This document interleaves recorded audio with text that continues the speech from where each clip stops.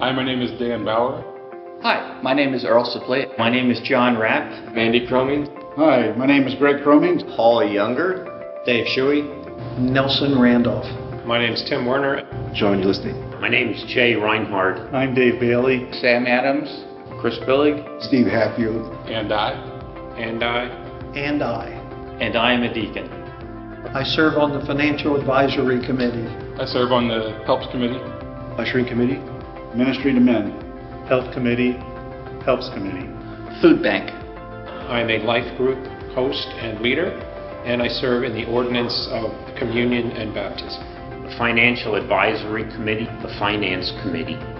I serve on the Helps Committee, the youth group, Stockades. The Helps Committee, I usher on security. I'm also on the Admin Committee and serve as an usher. I serve as the youth group leader. On the Widows Care Ministry. At the Food Pantry. On the Helps Committee. I serve on the band ministry and the guest reception.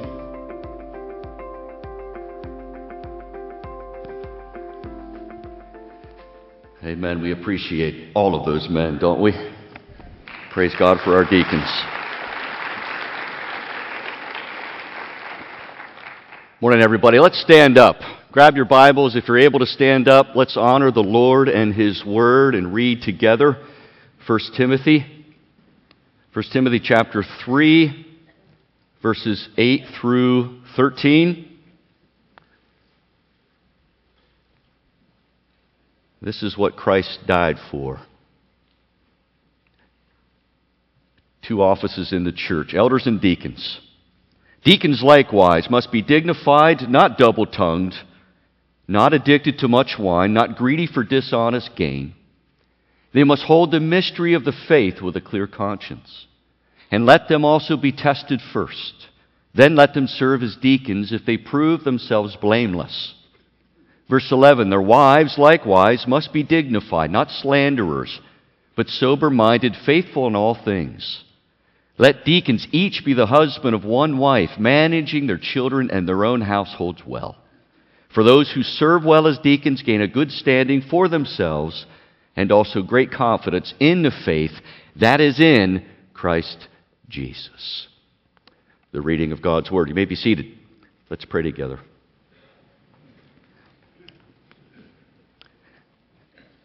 Father, we thank you for your Word.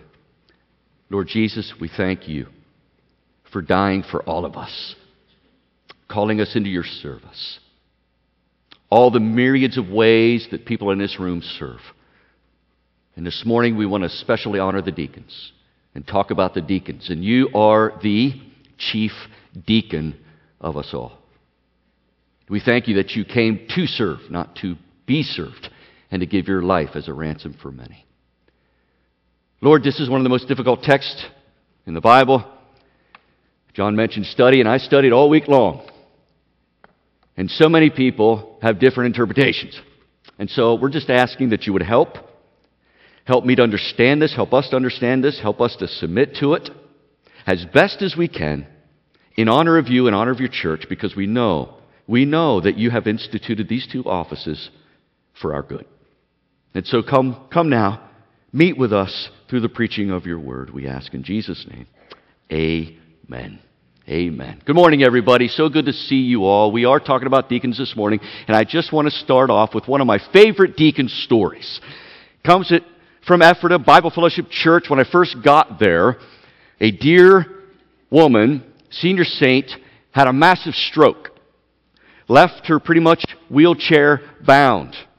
Her and her husband, who was also a deacon, lived in a double home in the city of Ephrata. And it was really hard to get her from the garage, the detached garage in the back of the house, to the house on a sidewalk that was about this wide. And so we went to work. So being the elder pastor, I went to the home and I ministered to them in the ministry of the word and prayer. Took another deacon with me who saw this sidewalk, who understood the struggle, called up one of his other deacons and said, let's rip this sidewalk out of here and let's make what I call a super duper wide highway for this gal to get down in her wheelchair and build her a ramp to get into the house. And they did. They did. And I thought, this is the picture perfect, right, image of what it means to work as a team, as elders and deacons. Ministering the word and prayer, and then the deacons got to work to meet the physical needs of this family. Isn't that a beautiful story? It's a beautiful story. That's what we're after, brothers and sisters. This is what Christ died for. And I don't want you to divorce what we're talking about here and all these qualifications from the gospel itself, because the gospel is what purchased these beautiful things in the Scripture. Purchased these men. Wives, if that is your interpretation, or women, He purchased the government of the church. Saving, transforming people.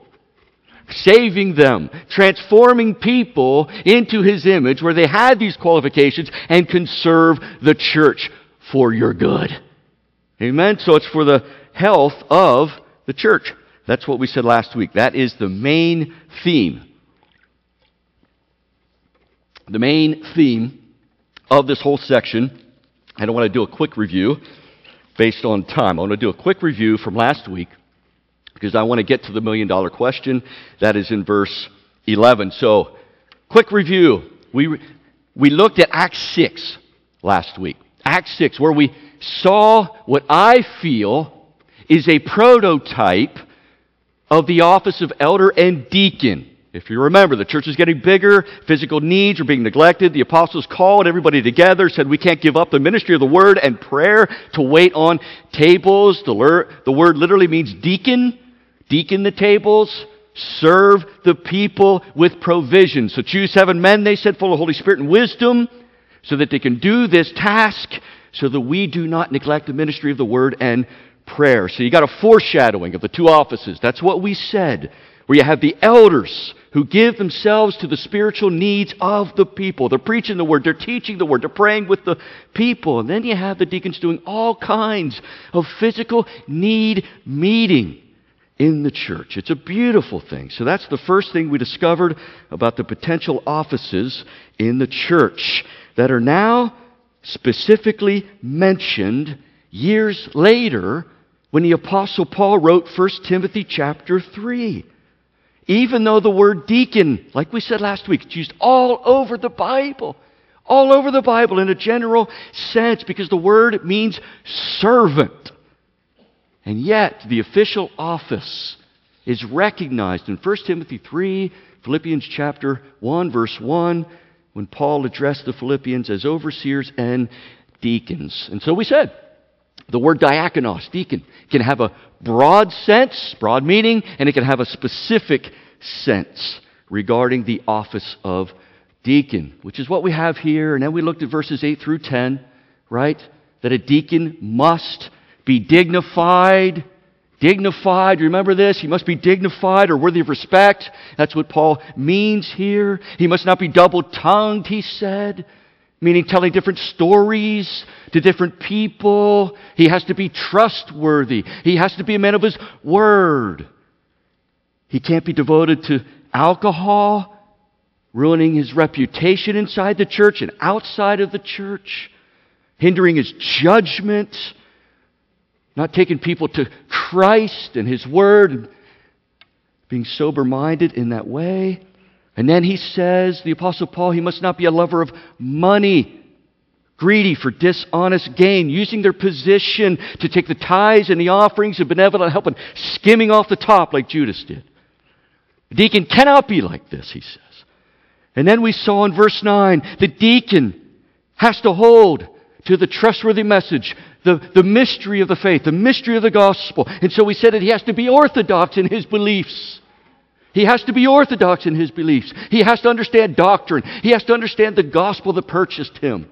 And not just understand it with his head, he has to have a clear conscience, embracing it, loving it, cherishing it, doing it. Not just a hearer, but a doer of the word. So he has to be orthodox in his belief and his behavior. And then we saw that he has to be tested before he becomes a deacon. That's verse 10.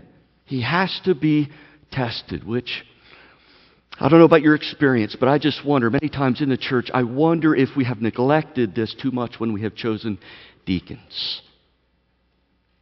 We focus on their physical prowess when they need to be spiritually qualified as well. Amen? Spiritually qualified. Men full of the Holy Spirit is what we read in Acts chapter 6. And so like I said last week, the way I have gone about this is watching and observing for potential deacons who are Spirit-filled men who have a propensity to serve other people. So we observe, and then if we see these things, these potential things, we tap them on the shoulder and take them through a training program. But I forgot to mention this, that I have in the past created internship programs for these kinds of people. I would love to do that again and see that established here and raise up all kinds of future elders and deacons and preachers. Amen? That gets me fired up. To serve Christ's church. To honor the Lord Jesus. All right. Now we come to it. Now we come to the question. What about women? What about women? This is a difficult verse. It's a difficult verse. And it got more difficult as I was reading, everybody. Because people were saying different things. They were saying different things. I want to be clear about this. The people that I were reading are good, solid people. And so I don't think they were allowing culture to shape their thoughts about this text. Not the good, solid people. They're just honestly grappling and wrestling with the text. Who is Paul talking about? So it's coming from the text of Scripture. And I say that because I know all the positions are probably held by people in this room who love Jesus, who love the Word, and that means we've got to be gracious with one another and our views. And I'm going to show you why. I'm going to show you why. And brothers and sisters, this gets to me a little bit because I love being precise. Absolutely precise. I love it, watching my life and doctrine closely. And I think the Lord does want us to be precise, but there is some room for grace in this question. So here it is. Who are the women here? Are they deacons or are they wives? And so let's take a look at this word, woman. Woman. Anybody have the NASB version, New American Standard? We're all ESV people in here, aren't we? We got one. Yes. All right. You got woman. Maybe the new NIV, if you have that version, it's woman. ESV has wives. It has wives. Why? Here's why. Because this word in the Greek, gune, can be translated either women or wives. How do you like that one? To try to interpret. That's why leading scholars and pastors and wonderful people hold to both positions. And so here it goes. Their wives likewise must be, and we're going to talk about wives, women, but the first thing we want to say is they have to be qualified. Whoever these women are, they have to be qualified in spiritual things, moral qualifications, character qualifications, that they must be, and we're going to get into this, must be what? We'll talk about that, but let's talk about this whole question, women or wives. Now,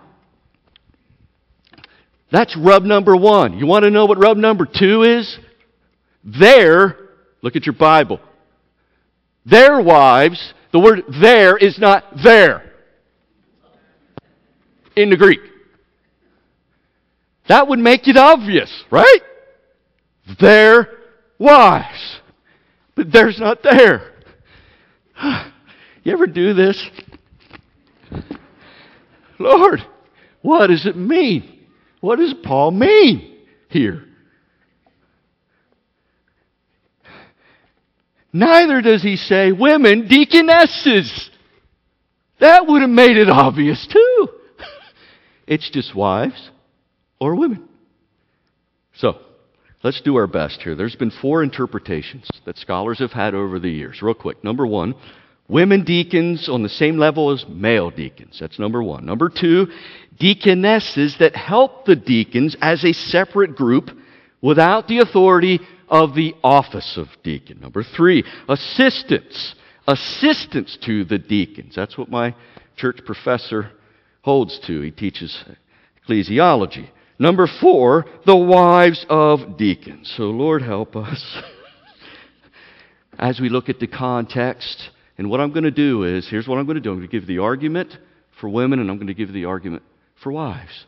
And then we'll ask the Lord to help us here. And I'm going to use the word lean, okay? Lean. It's okay to lean toward one. You can lean toward one, and others, you're going to lean toward the other position. And that's okay. That's okay. So number 1.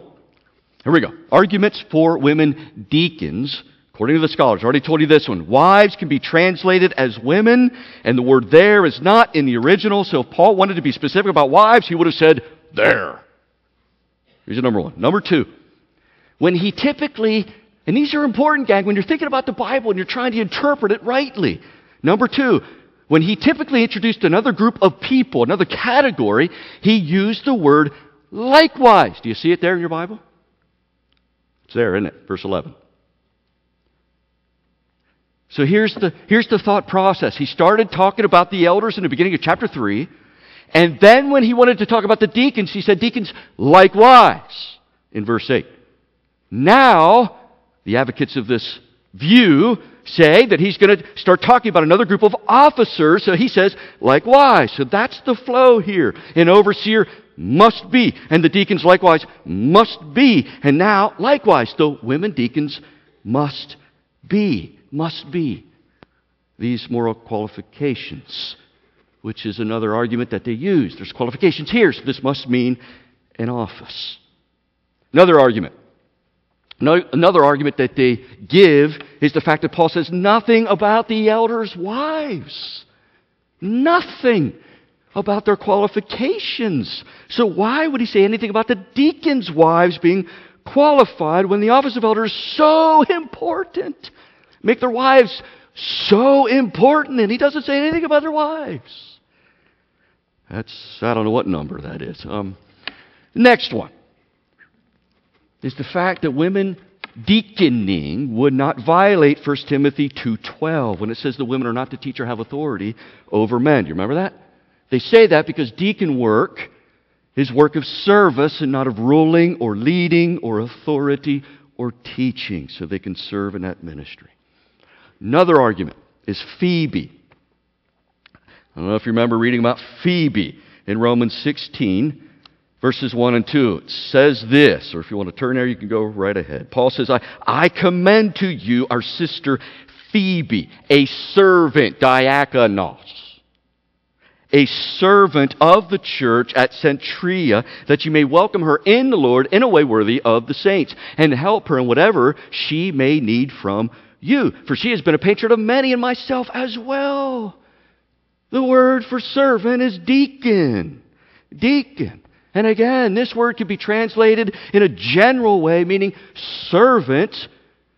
But the advocates of this group feel this is an office. She's representing a church. Paul is commending her for a work. So it must be serving in an official capacity as a deacon.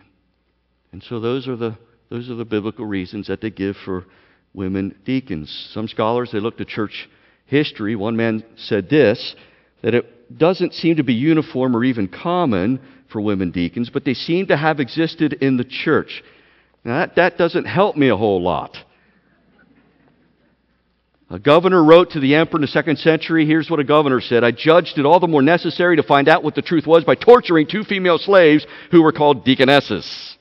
This is Pliny the Younger, if you want to look that up, you history buffs.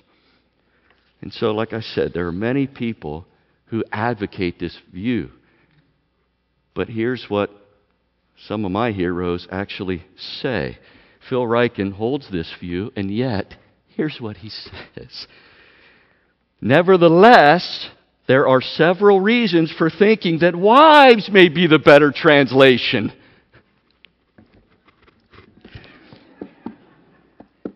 Again, that's why there's good people on both sides, right?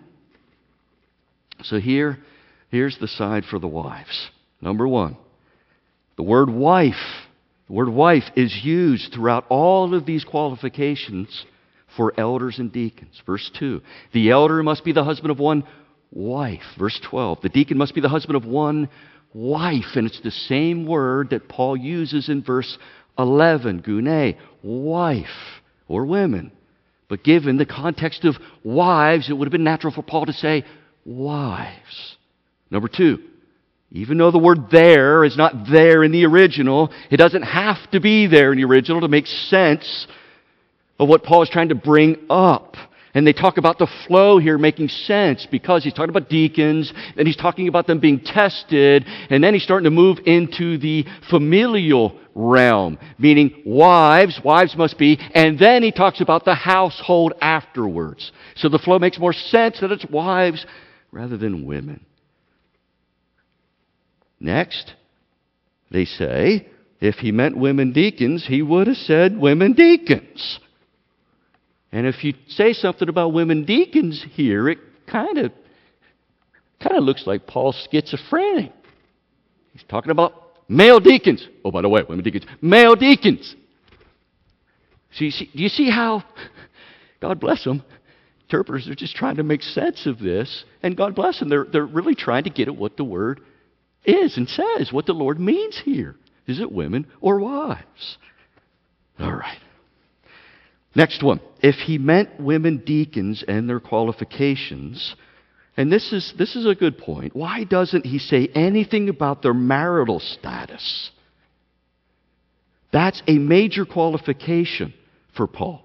For the elder, for the deacon, even the widows to be served by the church in chapter 5. It says, Paul says, let a widow be enrolled if she is not less than 60 years of age, having been the wife of one husband. And there's nothing here about being the wife of one husband if these are women deacons. Next they say, I know this is more like a lecture, hang in there. We're just trying to get at what the Lord wants for us, right? The argument, likewise, signaling a new office too narrow, they say. Paul does this other places in his writings. They talk about different things, like back in chapter 2 where he says he desires men to pray. Remember that? Desires men to pray. And then he says, likewise, women should adorn themselves. Totally different discussion about men and women, what they're supposed to do in the church. So it's not always a signal that we're talking about an office. All right. Lastly, the comment about Paul not mentioning anything about the elders' wives. Here's what the Wives Club says. You ready for the Wives Club? They say Paul didn't have to mention anything about the elders' wives because typically the wives did not help the elders in their ministry of leading and ruling the church. Wives wouldn't have been doing that. Whereas deacons' wives, they might have been helping their husbands. Like in Acts chapter 6, I'm trying to picture, okay, how's this play out in the life of the church practically? Acts chapter 6, I'm sure the wives maybe have jumped in there, or even other women in the church jumped in there and helped the guys, the 7 men, help the church, right? Okay, all right, I can see that. And then they come back and they say, those 7 men had some sense of authority. Some sense of authority. Remember the argument before? There's no authority in the office of deacon. No authority at all. It's just serving. And yet we see choosing 7 men in Acts 6. Not everybody holds that this is a prototype of elders and deacons, but I think it's kind of a prototype and a foreshadowing. Choose 7 men. And there had to be some sense of authority there to delegate people to serve. And so, there you have it. Here's Phil Ryken again, who holds to women deacons. He said if he meant women deacons, Paul would have said so. The word woman is such a common term that it hardly seems sufficient to designate an office in a church. Furthermore, the word wife appears in the very next verse. It clearly means wife. It would make perfect sense for Paul to have the same women in view in both verses. Then there's the fact, he says, that the instructions for these women or wives is very brief. Hardly seems to cover the qualifications for deaconess. We are bound to conclude that by itself this verse is not sufficient to prove that women should serve in the office of deaconess. And then he says this, maybe it's better to translate it as women helpers. Like I said, there are good people on both sides. Amen? Both sides, just trying to understand the Scripture, what it means here. The Bible Fellowship Church has actually opened up the office of deacon for women to serve in it, but I think they made a wise move. Here's what they said. The local church has the authority to allow women or not based on your convictions. Isn't that a good move? I think that's a good move and a gracious move. Now, here's what I'm wondering, though, because people ask. People ask, right? Do you guys allow women deacons? So, brother elders, maybe we're BFC, man. We love study committees. Maybe we should form a study committee, brothers. They're like, let's hammer this out. Let's hammer this out. Let's form a study committee and study this issue. And at least we can come down on something, right? We can come down on something and say, hey, this is where we've landed, but we totally understand why people land over here. Is that okay? I think that's okay, don't you?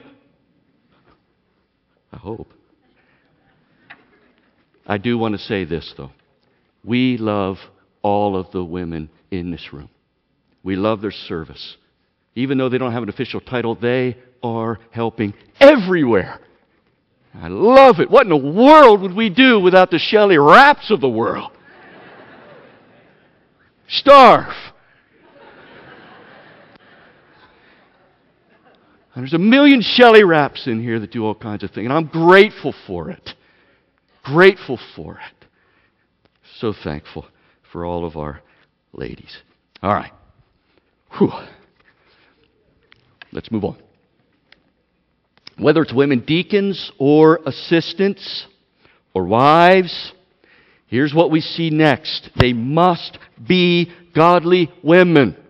They must be godly women who have godly character. Look at what he says again. And these two words, they hit me like a ton of bricks. They must be. I emphasized that last week. They must be. This is not an option in God's house. That's what we're going to get to next week, verse 15. This is how we ought to conduct ourselves in the household of God. They must be these things. Number one, dignified. Dignified, just like the deacons, first qualification, verse 8. He must be dignified or worthy of respect. Which means the wife, if you hold to that view, must be worthy of respect. Or the deaconess must be worthy of respect. They must be well thought of. As a Christian sister who knows her stuff, Christian wife who knows her stuff, lives it out in a godly way. How important would this be for a wife or a deaconess who ministers to the needs of God's people? In a physical way, yes. Whatever that looks like, maybe providing a meal, like we see in Acts chapter 6. But I guarantee you that people probably would have been asking them for godly advice, for godly prayer. So these women have to be godly people. They have to be dignified. They have to be worthy of respect. I remember one church, and this brother deacon, he was an exemplary deacon. However, his wife, who I still pray for, she was seen as nasty sometimes, mean with her words, harsh with her words. People avoided her. People didn't want to get involved in the ministries that she was a part of. And that hinders the health of a church. That causes all sorts of problems. That diminishes the respect that even the husband has. And so we want a dignified wife or deaconess. Next, Paul says, must not be a slanderer. This is the word that's used for the devil. Slanderer.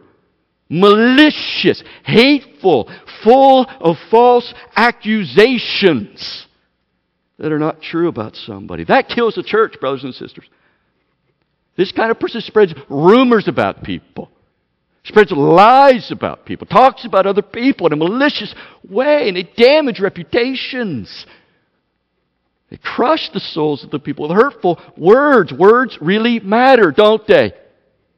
Words really matter. And if this wife or this female deacon is slandering people in the church, or lying about them, spreading rumors about them that are not true, my goodness, if stuff needs to be shared, sometimes it needs to be shared. That's fine. You got to share it with the right people or with the leadership. But if you just start freely sharing stuff and it's not true, man, that creates all kinds of issues in the church, does it not? mistrust, factions. This group not trusting this group over here. Lord, help us. Help us to be godly, not slanderers, not slanderers. And gang, I want you to think about this too. If we're talking about female deaconesses, if we're talking about wives, how intimately involved are they in people's lives? Right? They're going to people's homes, they're providing meals and needs. They might be hearing about their families, they might be hearing about their financial situation. There's all kinds of personal matters that are going on in people's lives, and when people are serving this way, they're caring, and that naturally opens up people to share things. And if this person is just going around slandering, gossiping, Lord help us. Lord help us. We can't have somebody like that, and so we need to keep that in mind when we're choosing deacons, since that's the way we're set up currently. Next, not only should they be self-controlled with their words, they got to be self-controlled in their minds and their judgment. This is what he means when he says sober-minded. Sober-minded. Now, this word is used for alcohol oftentimes in the Bible. Alcohol. And it's a good imagery, right? It causes all kinds of instability all over the map, and judgment and thinking and emotions just out of control. But not the sober-minded person who's temperate. This can also mean temperate, self-control, mindful. This is what Paul means by the word. Sober-minded of the wife or the deaconess. This person is constantly and consistently temperate, stable, emotionally, biblically, in her character. She is godly. It doesn't mean she's perfect, but she's consistent. She's consistent. Those are the kind of people that we want to look for, right? Consistently godly, consistently biblical. Sober-minded about judgments. Judgments. One more qualification. It's a huge qualification. Paul says that the deaconess or the wife must be faithful in all things. All things. Faithful. Faithful. The word's pistos. That means faith. Faith in Jesus. Faith in Jesus and the gospel. She believes it. She embraces it. She loves it. And not only does she love it and embrace it and believe it with every fiber of her being, she lives it out. She lives it out. This woman is faithful. She is faithful in her commitment to Jesus. She is faithful in her commitment to her husband if she's married. She is faithful in her commitment to her children. She is faithful in the church to serve Christ and to serve His people. This is the kind of woman, and you probably have somebody in mind. This is the kind of woman that you just think of and picture in your mind. You just say, she's faithful. Right? Do you have any of those? Women, there's a lot of them in here. There's a lot of them that come to my mind. She's just faithful. I love saying that about people. Just consistently faithful to Christ and in her life. It's dependable and reliable.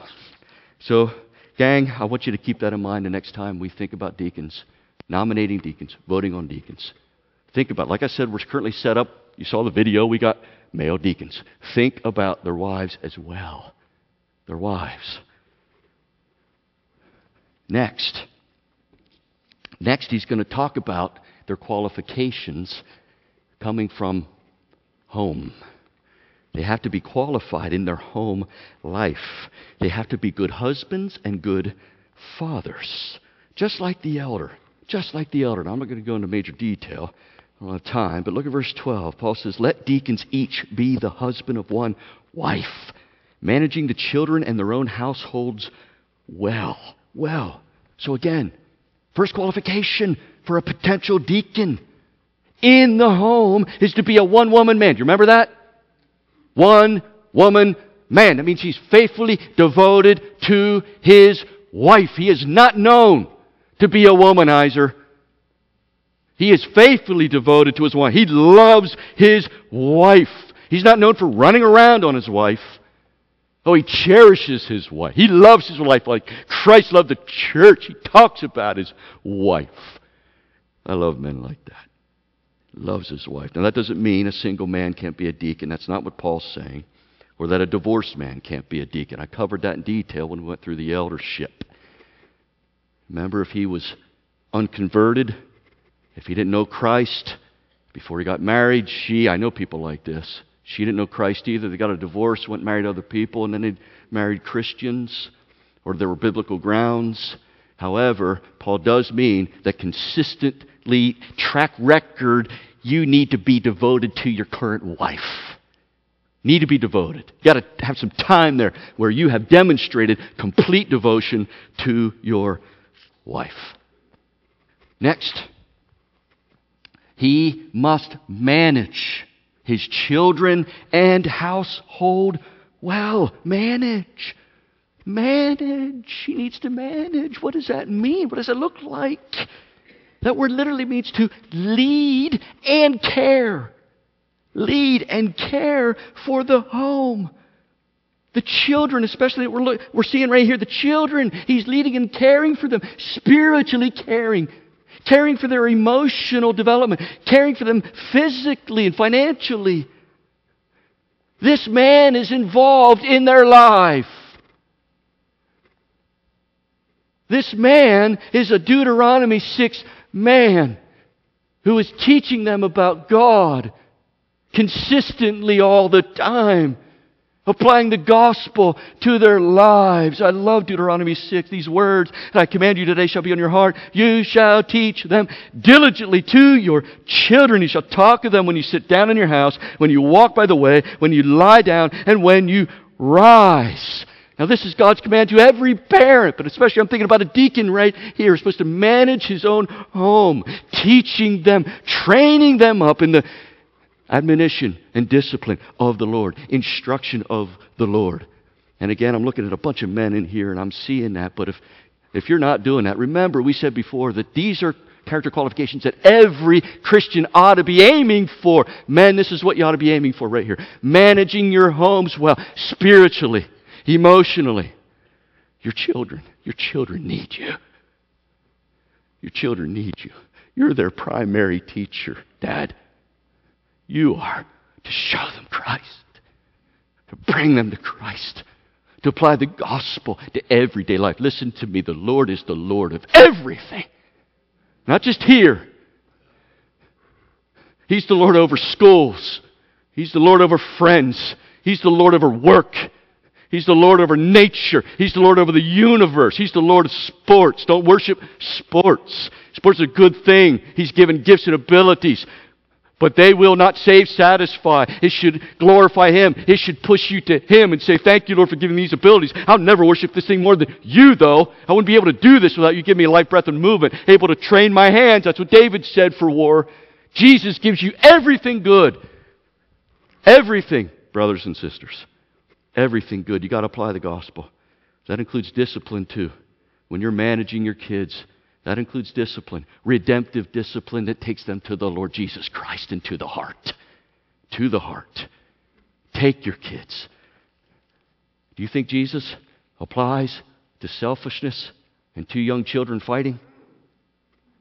You think Jesus speaks into that? Do you think the gospel speaks into that? You better believe it does. You better believe it does. Bring Jesus into everything. That's why I said you can't divorce anything from the gospel. Not a thing. All right. I got a minute and a half. I'm going to do it. 2 rewards, deacons. Potential deacons. I want you to see this. 2 rewards. Rewards are good. Biblically good. Verse 13, for those who serve well as deacons gain a good standing for themselves and also great confidence in the faith that is in Christ Jesus. So you see the first reward there for serving well. Serving well. You're not double-tongued. You know these things that we read here. You're not addicted to much wine. You're not living a double life. You're not greedy for money. You're honestly serving God's people like Jesus served us. You're doing that. You're serving well. You're caring for people. You're waiting on tables like we saw in Acts 6. I just want to say this. Great is your reward.